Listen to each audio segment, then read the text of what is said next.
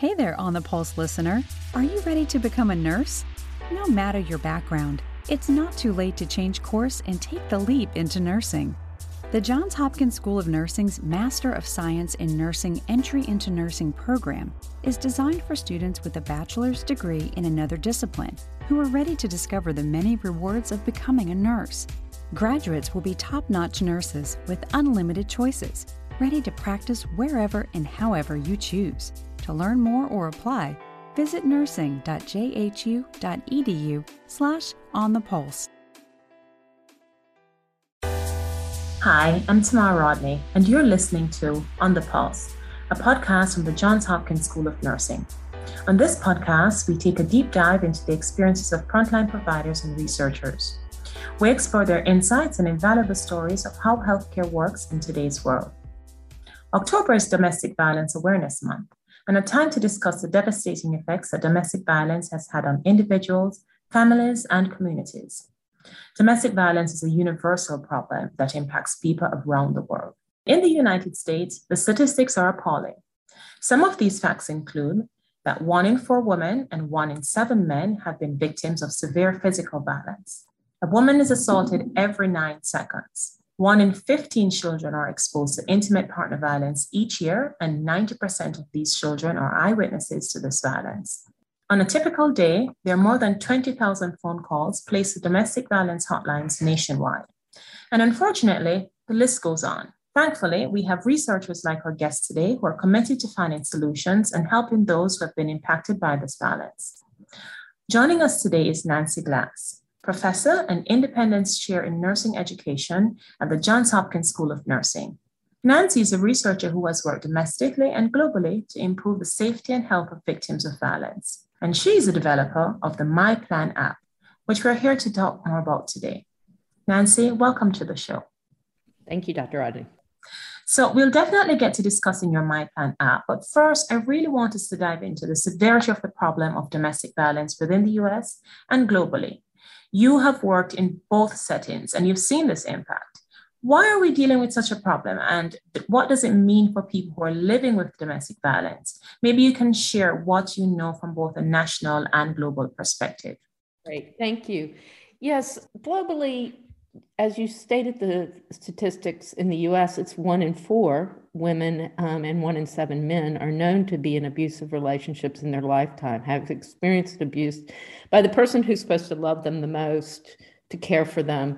But what we know globally, it actually increases to 1 in 3. The women in the world state that they've had an abusive partner in their lifetime. So this has a profound effect on women's opportunities for employment, for a life of health and safety. You know, they also are often in the home where children are witnessing this violence. And so then we see the continuation of the violence in the future, where young men who witness their fathers abusing their mothers are at higher risk of being abusers themselves, and girls who see their mothers abused, when they grow older, they are also at risk of being a victim of abuse in their relationships. So we talk about the intergenerational transmission, as we would use in more medical terms, of violence. But what we're saying is that witnessing violence, being exposed to violence as a child, puts you at greater risk of being a perpetrator or a victim of violence in the future.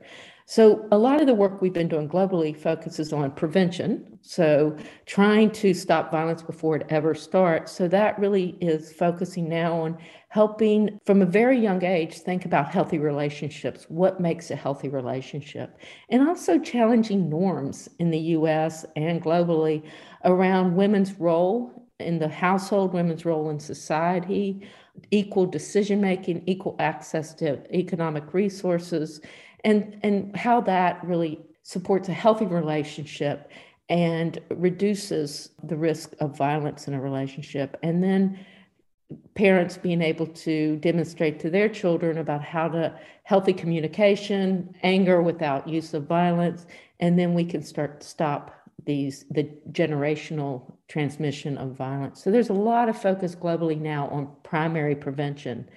But then we also have to have the response. We know that violence continues globally. It's an issue in every country.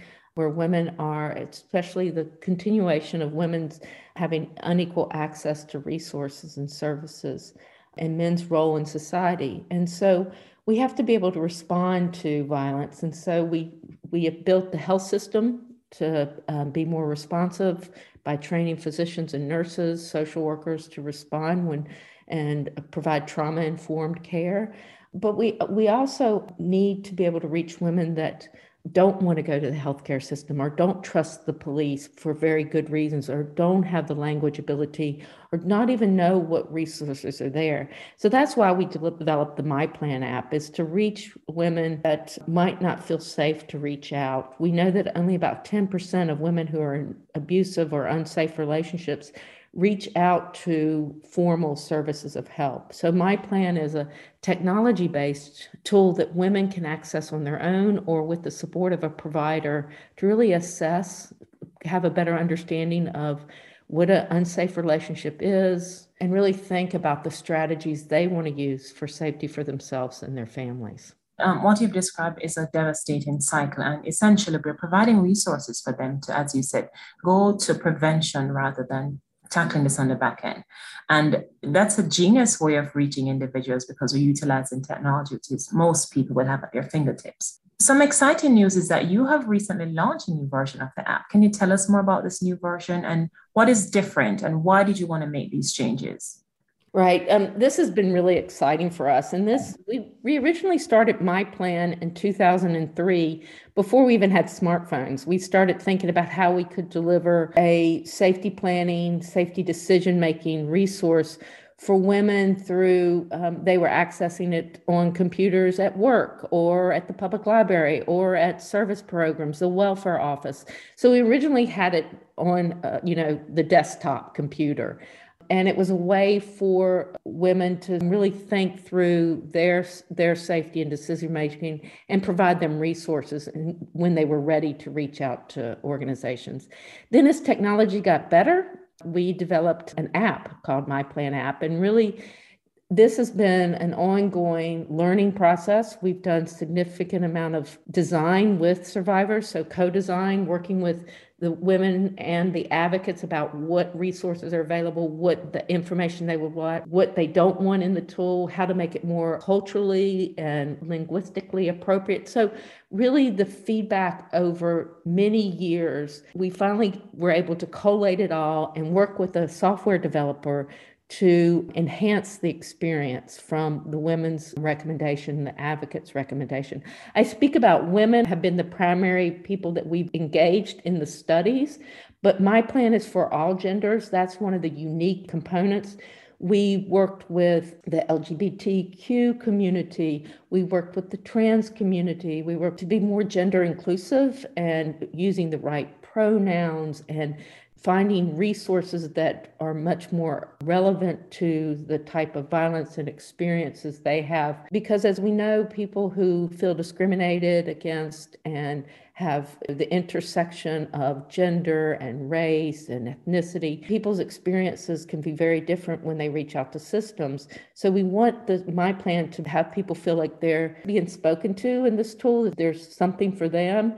And then the resource that we provide when they put in their zip codes and they tell us, that they are in the LGBTQ community, we provide resources that really target. This is really about tailoring the resources to their situation. So if they tell us that they identify as female, but their partner identifies as male, the pronouns are correct in every question, that we want people to feel like they're not having to defend who they are when they answer questions. It is in Spanish as well, which has taken a lot of focus on translation is one thing, but making it fit within the language and the terms and making sure that that is appropriate, that people feel that it's not judgmental.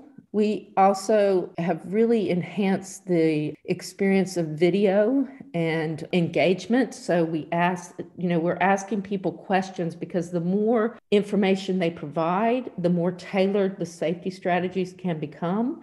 So people can choose what questions to respond to. For example, Does your partner have a gun in the home? If the partner has a gun, then we can provide more tailored safety strategies around the gun and safe gun storage and getting a protective order, those kind of things. If there's a child in the home, we have some safety strategies depending on the age of the child. How do you talk to your child about the tool?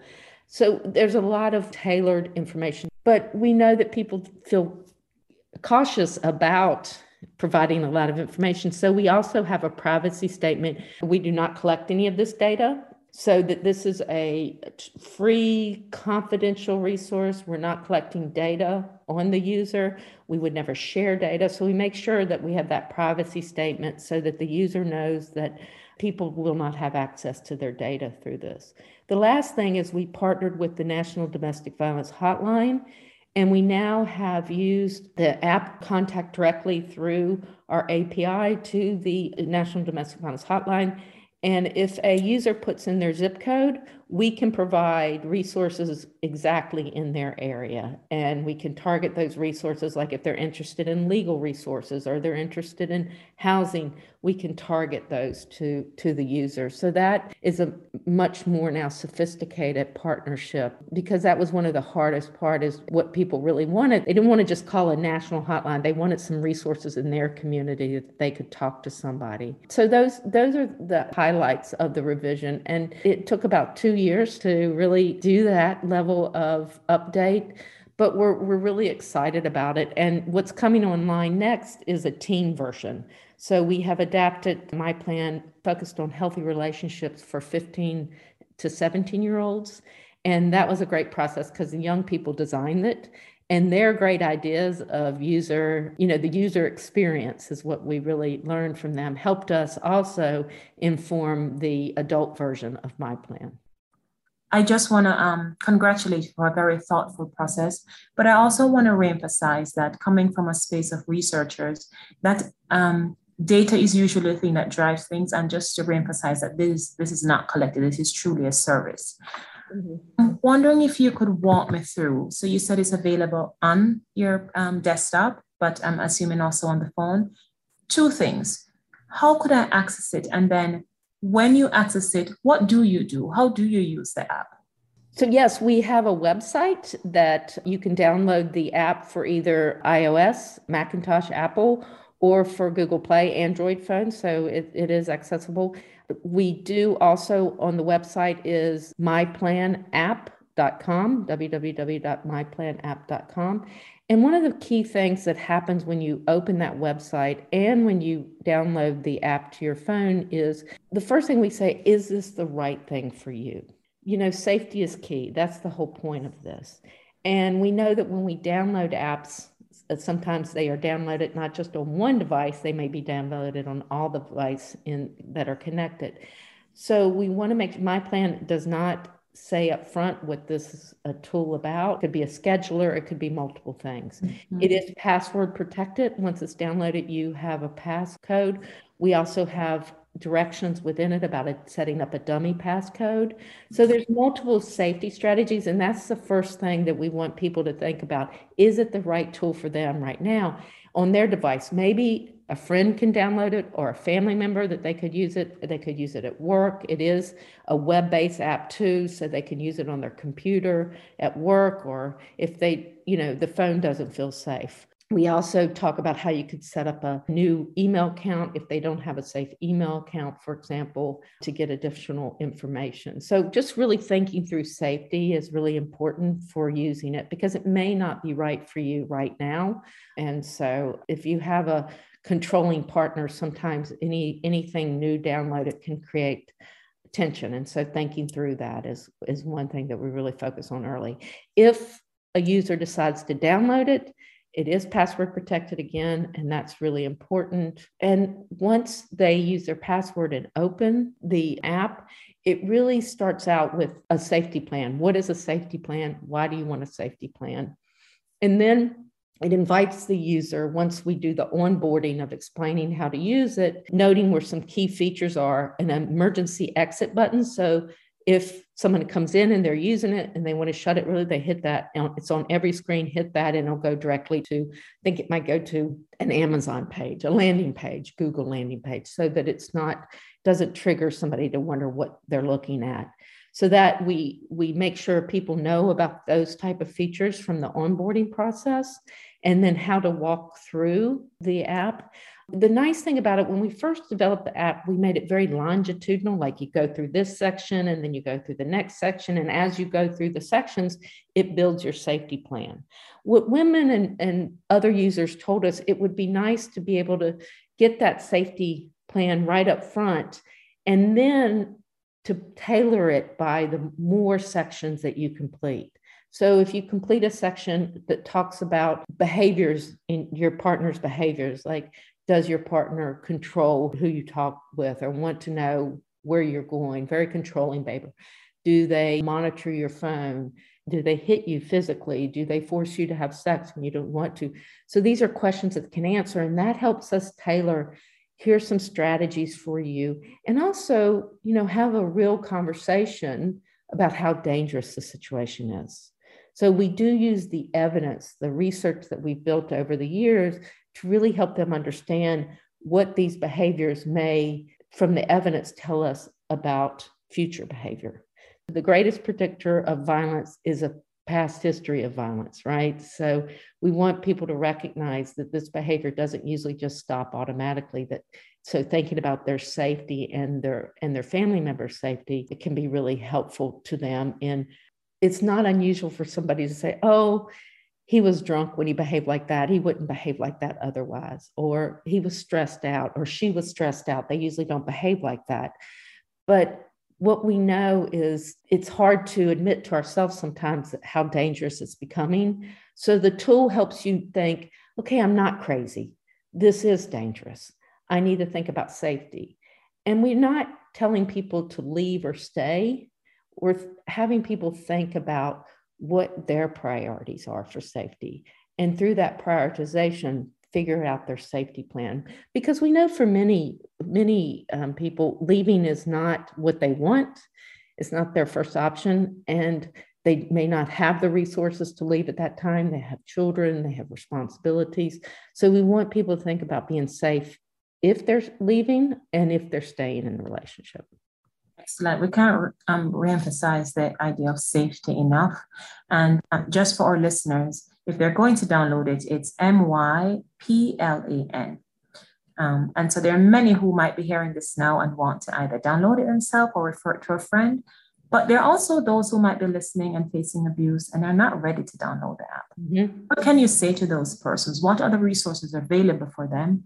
And what advice or recommendations can you give them? What we know, again, is not as many people that are in abusive relationships that are victims or survivors are accessing the resources. And part of that is, a misunderstanding or a mistrust often of what those resources are. So, there's the National Domestic Violence Hotline. That is an anonymous hotline. You do not have to give your name. They do not track where you're calling from. And you can just talk to an advocate, and they can just answer your questions or just listen. You don't have to take the information and call anybody. It's just somebody safe to talk to. The other thing is there's a chat function, and you can chat with advocates. And again, they can send resources, but you don't, no one's going to call you back and say, did you do this? We know people need some time to think through what's happening, to better understand it. So, reaching out through a hotline can be really, really helpful and can help you also. They can let you know they can help you explore laws in your state because every state's different. They can connect you to resources in your state. So that's certainly a great option, is a chat. It's the National Domestic Violence Hotline. And the other thing is, go to our website. There's information on the website. There's resources on the website, and just, read about what we know about violence. There's a lot of information from the CDC, has some good fact sheets about what we know about violence. And we want people to know that they're not alone, that they're not crazy, to trust their instincts. If things feel like they're escalating, getting more dangerous, you're right. They are, and it's time to reach out. So, we want people to feel like they're not going to be judged, and advocates are well trained to make sure that people know that there's resources out there. And thank you for sharing those. And I know to say that you wear many hats and you do multiple other things is a small talk for the day, but can you share with us what other works you're doing in relation to domestic violence? What else are you doing outside of the app?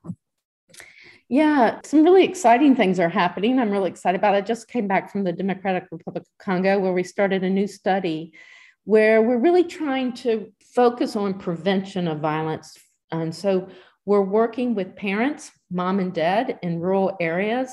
We're doing a couples intervention to build healthy relationships so that they're modeling good communication, working together economically, making household decision-making to reduce violence, corporal punishment, for example, and that young people are then themselves are having better relationships or more positive outcomes in school, and also their mental health is better. These are families that have lived in a conflict-affected area for years.